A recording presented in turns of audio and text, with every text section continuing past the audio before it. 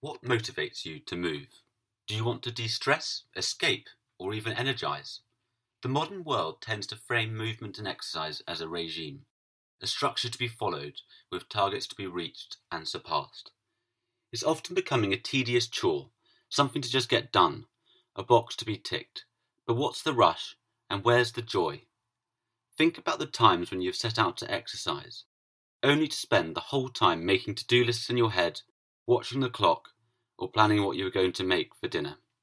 If you've come to exercise to de-stress and declutter your mind, why then do we feel the need to turn to a constant stream of stimulation to offer distraction? We're missing out on the flow that occurs when we pause to pay attention to our bodies and enjoy being in the moment. This is not to say that there isn't a time and place to be lost in the music or inner dialogue as we exercise, but we want to encourage you to add some mindfulness into your routine. Think of this practice as moving meditation. The repetitive nature of most exercises provides the perfect space for the art of mindful movement. Not only does mindful exercising improve our physical results, but studies have also found that the feelings of connectedness can increase our enjoyment of the process, improving the chances of making movement part of our daily routine. Next time you exercise, make a real, conscious effort to come to it mindfully. It doesn't have to be a strenuous exercise regime.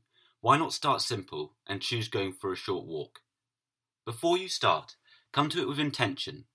Think about where you're going to go, why, and how it might feel. Whilst out on the walk, focus on feeling your feet coming into contact with the ground. Slow your pace and step more deliberately, feeling pressure moving from the heel to the ball of the foot to the toes. Notice any sensations caused by the movement that flows throughout your body. Try and not be distracted by external stimuli. This is not a time to people watch, and most importantly, leave your phone at home. As you become more familiar with the practice, try using it with a range of different activities and see if you notice a difference.